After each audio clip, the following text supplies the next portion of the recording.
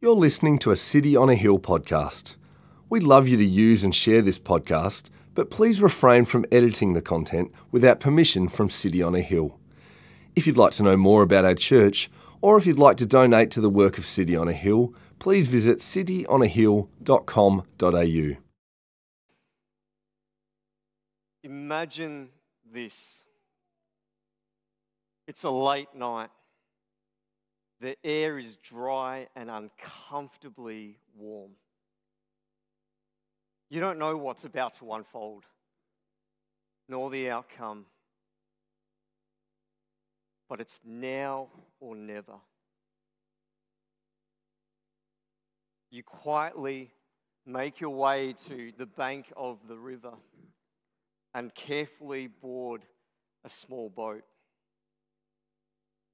This fishing boat is not much larger than this stage, and you're crammed in it with 174 desperate souls trying to flee a country that has been recently impacted by a national military conflict. The atmosphere is intense, filled with anxiety. You're leaving family and friends. Little supplies are with you. You don't have too much more than the clothes that are on your back. This is your chance for a better life. But if the nation's government catch you, you risk prison and torture. As the boat starts to move, fear fills your mind. You've heard real accounts of pirates at sea, raping women and children, killing on the board of boating vessels and throwing bodies overboard. Another thought comes to mind: the multitude of drownings and the boats that go out to endure storms, they're not seen again.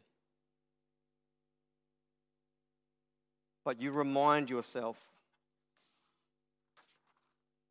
it's now or never. This may be your only chance to flee to a new country, to get a new life, free from oppression and war. As the boat starts to move into open water, the whispers and mutters have started to be heard, but then it returns back to silence. It's almost as if the people know the reality of the situation. What's that? This is day one on the boat. But the real question starts to arise, right? Will we make it? This is not a made-up story. This is the story of my parents fleeing from a communist country ruled with oppression, ruling with oppression over its people after the Vietnam War.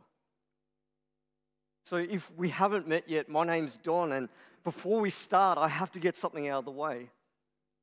In the staff room, Andrew and the pastor team did not say, "Don, you're a person of colour. Do you want to preach on refugees and asylum seekers to get a bit of heat off of us?" That's not what they said. The pastor team is not racist, a little bit ethnically lacking in diversity, but not racist. But in all seriousness, I put my hand up to this. As difficult as it is, it's a mixture of personal, complex, encouraging, but importantly, I hope today that we can open up Scripture and look at what God might have to say about asylum seekers and refugees. As we continue our series in Left and Right, we have to approach this topic, don't we, with a question. What does the Bible say about this? And how, as Christians, do we respond to this topic of asylum seekers and refugees? I think it's important for us to start with a couple of definitions. First, a definition of asylum seekers. Asylum seeker is someone who is seeking protection from violence and oppression from another country, requesting a sanctuary but has yet to be processed and verified legally as a refugee. This moves us importantly onto the next definition. A refugee. Refugees are people who have fled from war, violence, conflict, persecution, and have crossed an international border to find security in another nation, find safety in another country. They often flee with little more than the clothes on their back, leaving behind homes, possessions, and loved ones. But what does Scripture say about those traveling from place to place? Without a home nation of residence and seeking refuge and are vulnerable. We have to remember from Genesis that created humanity, Adam and Eve were given a perfect refuge and paradise in Eden. But sin came into the world. And we see that God's people become wanderers, needing shelter, a safe place to dwell in a broken world. The Old Testament uses this term, sojourners. A multitude of times in the Old Testament to describe an alien, a stranger, a foreigner, or a dependent newcomer dwelling among God's people. Scripture usually describes them as vulnerable, needing shelter, food, and protection. So not only does God see and care for his people when they're in trouble, or in a nation like Egypt, he acts towards sojourners of other nations with love. In the Law of Moses, we see one of the most beautiful responses to sojourners in God's community. They're given a refuge and community. Let's now look at the way that God cares for sojourners, those who are refugee-like.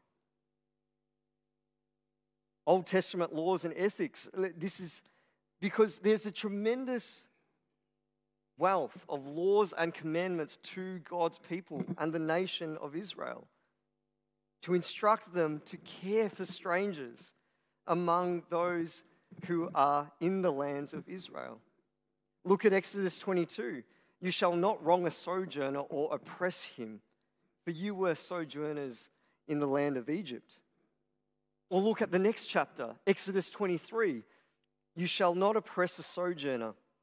You know the heart of a sojourner, for you were sojourners in the land of Egypt.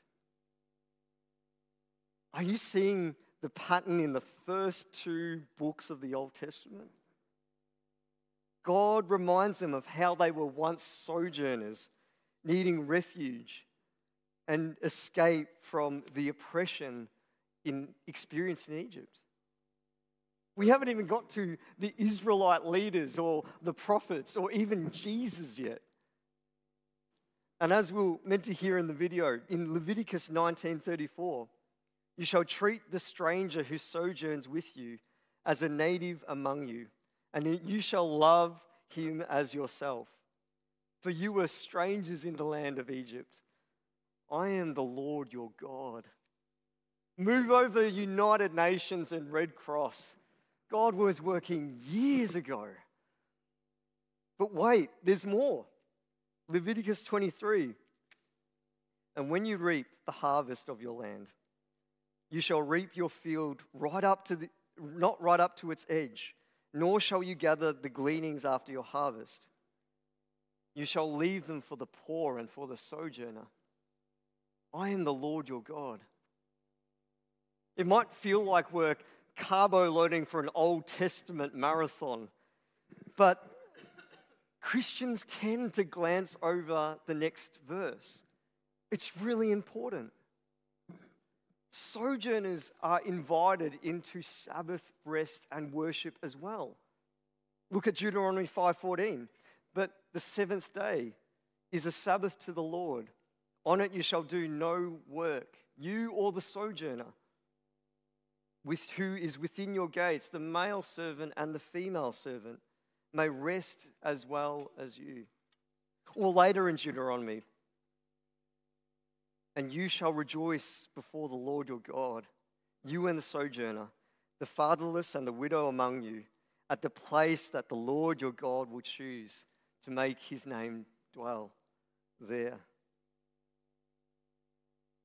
We see the use of sojourner and the word exile through the prophetic books like Isaiah and Jeremiah and the minor prophets, especially when the Jewish people become sojourners and strangers themselves in a foreign land. This is why we need to look back at God's past ways in how he cares for strangers, especially in biblical history. But what I'm about to tell you might shock you. I didn't always think in this way, like biblically caring for strangers.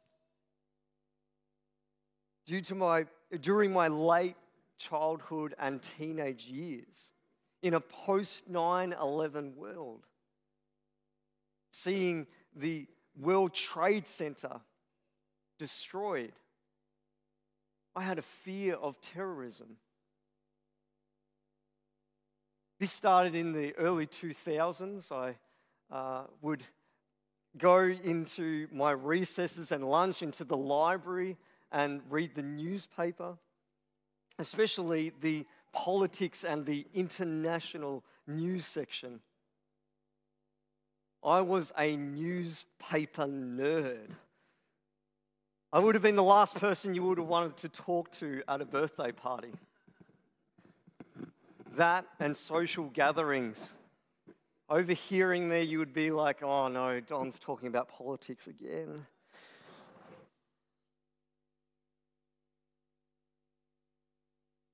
But in year 8, I spiced things up. I eventually wrote satirical papers, political commentaries on international news, and distributing it to my classmates in year 8. I was into it. I was invested in reading up on international news and military conflicts, especially that of Afghanistan and the Iraq conflicts. And especially of that in the impact that that had on Australian immigration. I started to agree in those days with many political analysts and politicians at the time. Because they were saying, stop the boats, shut the gates.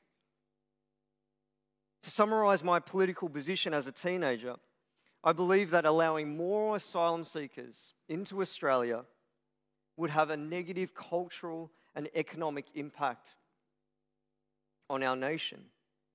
I believed in discouraging queue jumping, especially for fairness for those who are legally entering into our country. And that more open borders correlate to increased activity in people smuggling, especially the abuse that entailed that area.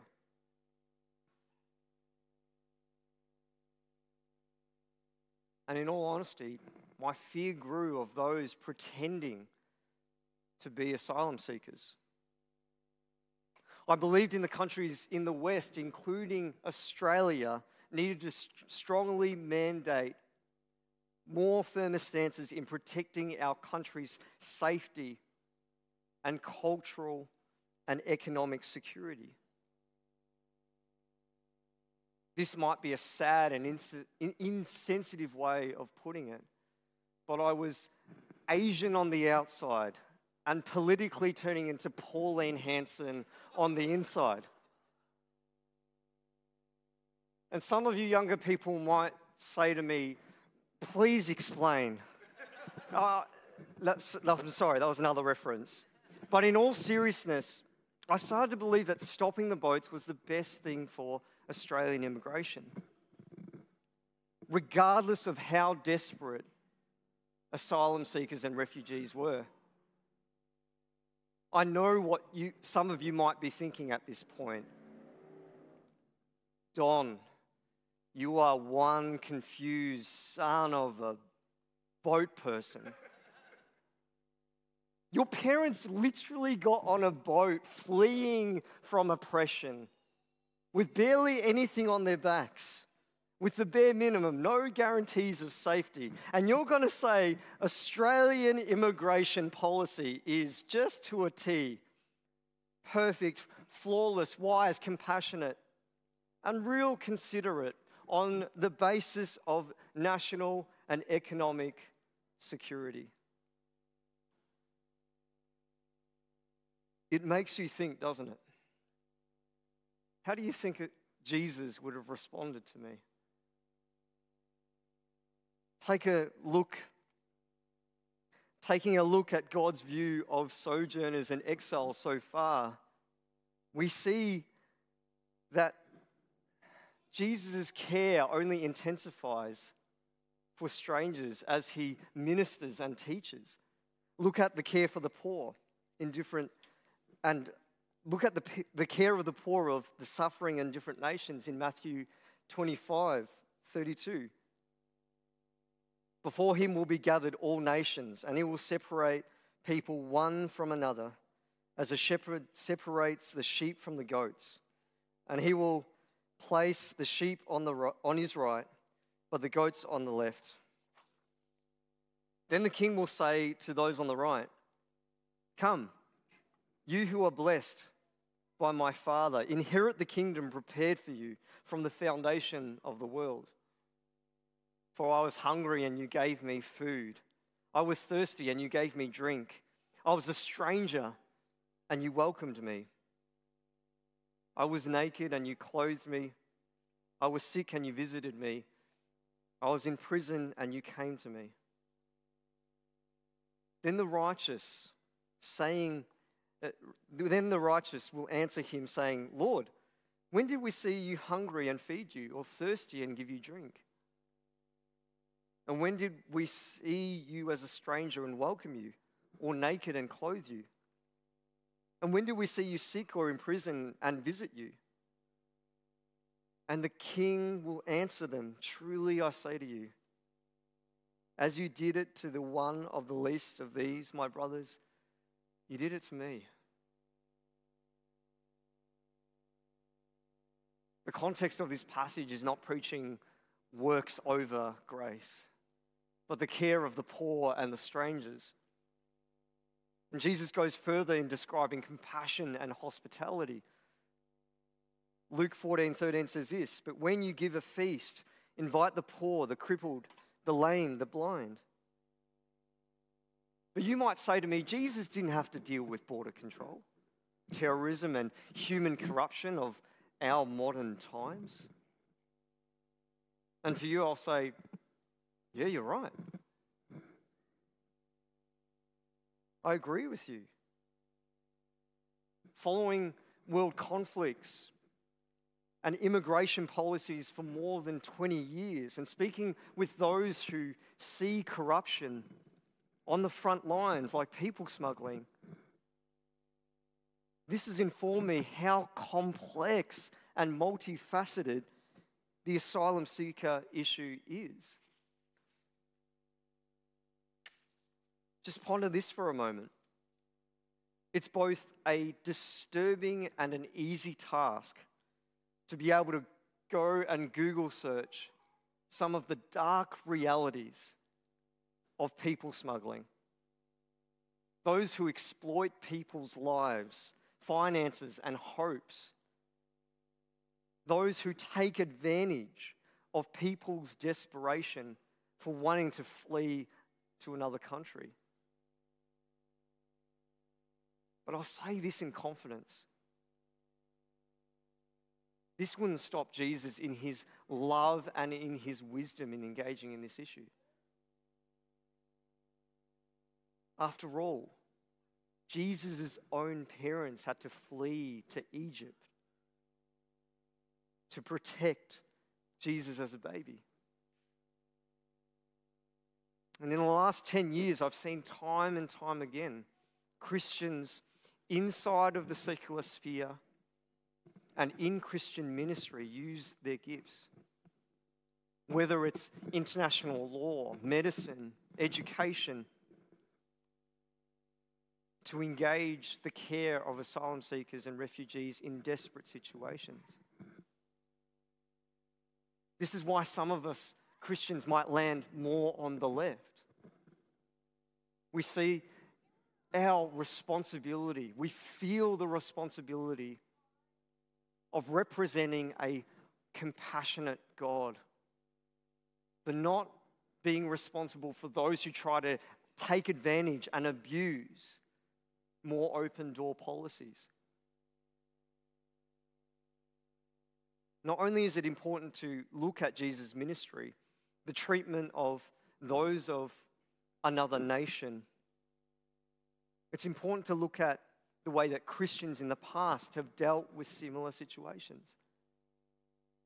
Personally, I was challenged by a long stretch. This was a long journey for me. It took me to my early 20s, deeply reflecting on my own Australian grandparents who adopted my mother at 17 years old into a family of 5. But this understanding isn't unfamiliar with the New Testament, is it? Just look at the opening lines of 1 Peter chapter 1.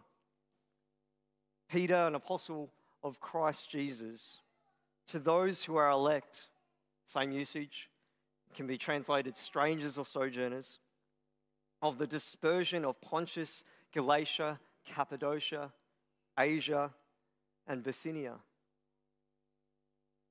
The context of Peter's caring use of exiles is that of Christians fleeing for their lives, for persecution due to their faith. What would the Holy Spirit through Peter say of our modern times? As much as immigration and national security issues regarding asylum seekers and refugees is complex, I think the apostles and faithful Christians of church history would be utterly appalled at the treatment that happens in detention centres, where asylum seekers are detained. Did you hear of the Tampa incident in 2001, weeks before 9/11? Or did you hear about the Children Overboard incident, where parents were accused of recklessly throwing their kids overboard to manipulate some security and safety into getting passage into Australia, rather than actually trying to save their children's lives while their boat was sinking?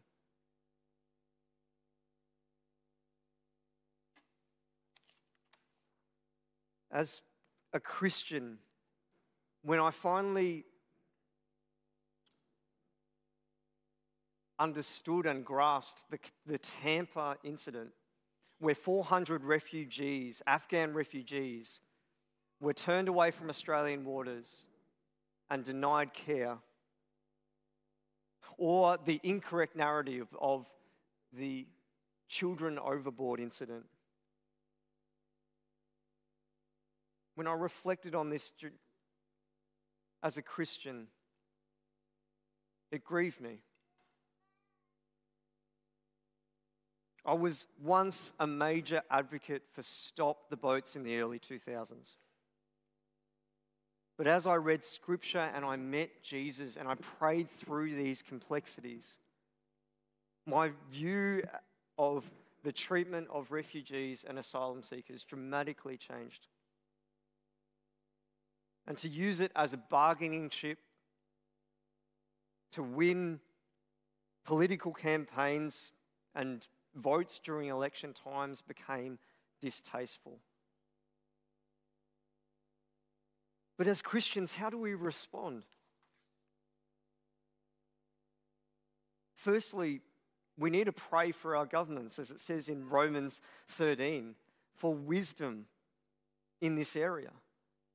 It's clearly complex and multifaceted. But secondly, wisdom that is not separated from God's love. And what's the basis for such love? It's the redeeming reminder of the destination of restored humanity in Christ Jesus. Paul says this in Galatians 3:28. There is neither Jew nor Greek, there is neither slave nor free.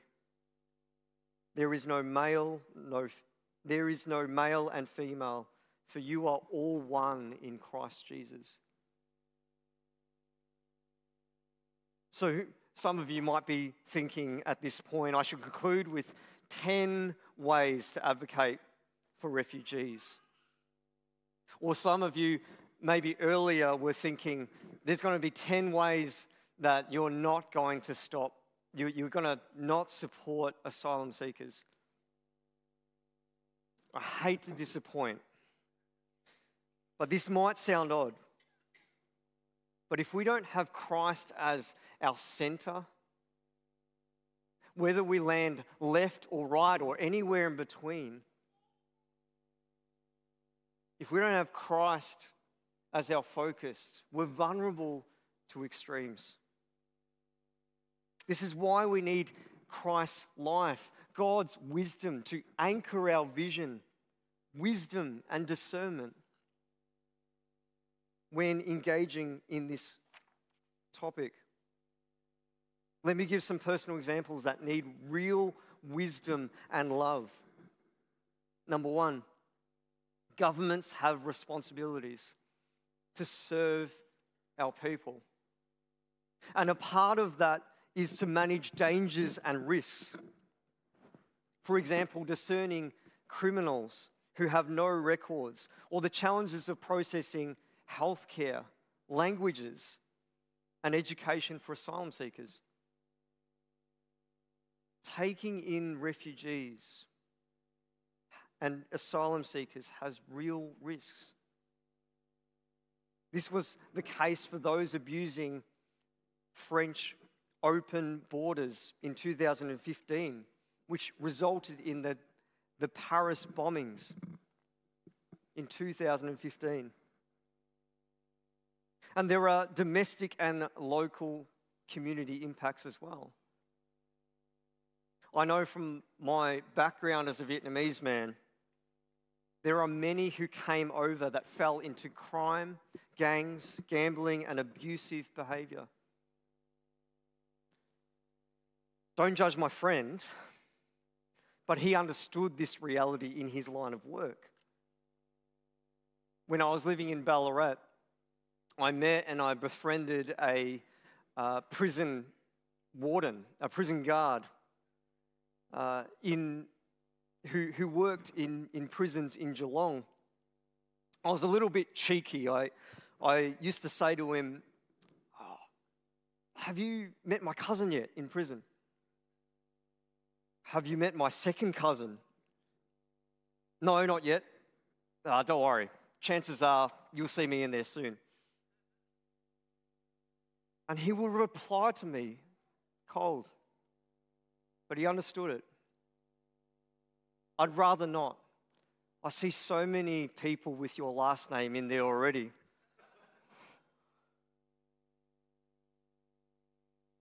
I'm attempting to soften it. But there's a serious truth regarding some of the Vietnamese circles that came during the 80s.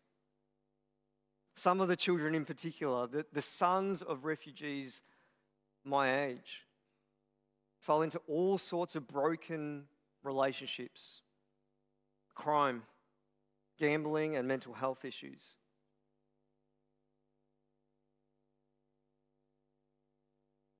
Gaining refugee status and starting a family does not solve matters of the heart. Neither does it solve the deep sin issues. But we have to answer this call to compassion and wise advocating, even in the midst of these complexities. Watch any serious documentary on people smuggling. But go further than that. Talk to people who deal in border control, civil wars, law enforcement, and military personnel who see the front lines, especially when it deals with people smuggling. It is by far not a straightforward issue. And to those who understand these realities, I pass no judgment if you land in a different position. Either do I encourage anyone to shut down or attack anyone who has a different perspective on asylum seekers and refugees. But if the ultimate goal as a Christian is to protect our nation from terrorism, the Australian way of life, homegrown jobs, economic pressure due to immigration, or guarding from dramatic cultural change, we fall short biblically if that's our stance. Neglecting our call from Genesis to Jesus, God's care of the Gentiles, to the call of the life and the love of the church. This call of compassion and the common good for those who may be hurting and needing refuge. And Australians should be challenged in this area. Currently, we take about 10,000 refugees a year. It might sound a lot, but compare it to Germany, for instance. In 2015, during the Syrian conflict, Germany took in 1 million refugees. How about recent times of the Ukraine and Russia conflict? Hundreds and thousands of Ukrainian refugees taken in by neighboring countries. This is not to mention those of different countries of Christians getting involved and caring. But we need to discern the danger of losing a healthy perspective. If opening our borders is the ultimate goal, especially without a long-term plan that involves wisdom and discernment, we risk the other extreme. We risk being unwise and less discerning of the call, the ultimate call of the gospel. I know of Christians like myself have gone to this extreme and concluded this as the ultimate endpoint. It isn't. To begin with, we need to remember that refugees are more like you and I than we realize. We're made in the image of God. And like the refugee, our ultimate home and safety needs to be found in Jesus.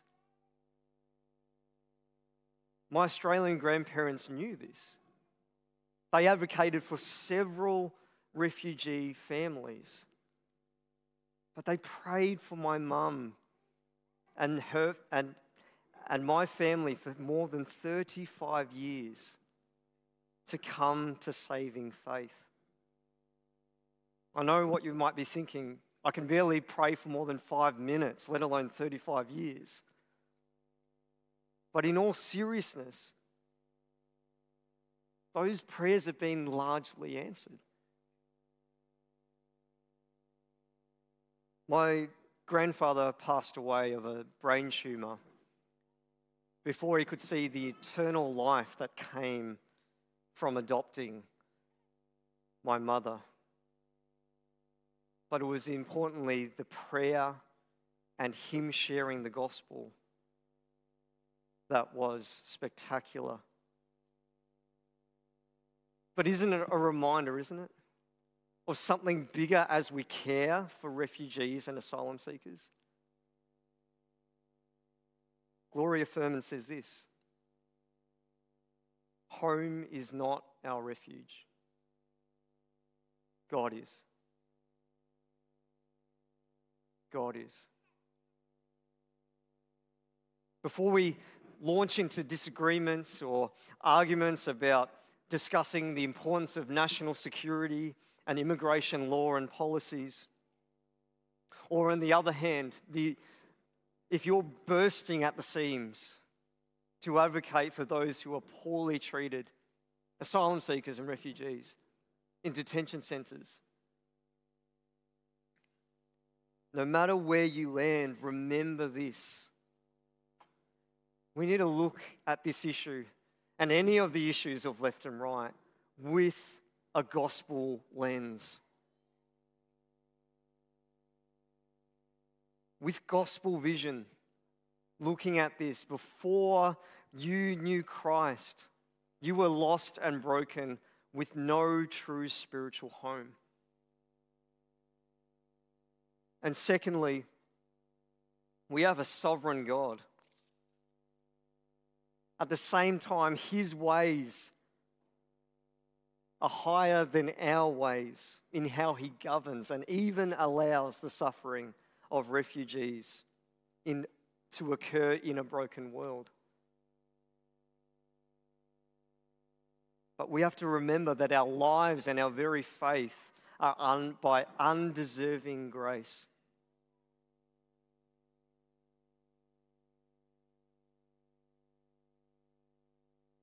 If you're a Christian today, you were chosen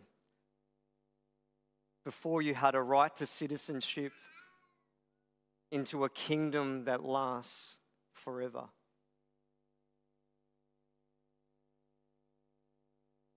And that the ground of the cross is for all people. It's an invitation to the safest household of all. For those without a nation to call their home, and those of us who do.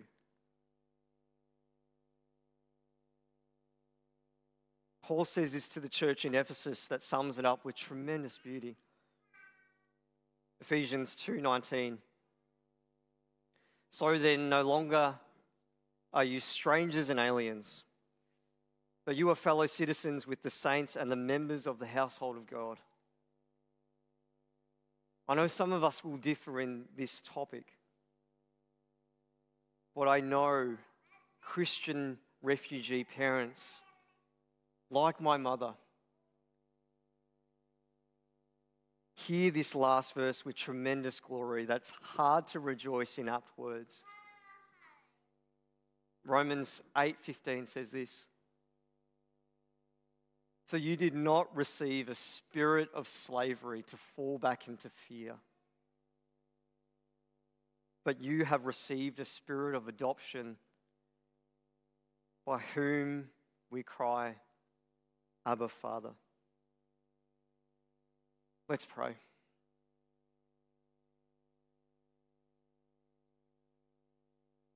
Heavenly Father, we thank you for this time this morning.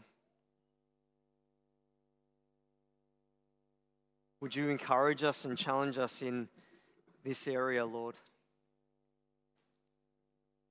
Thank you that you have cared for sojourners and exiles through all of history.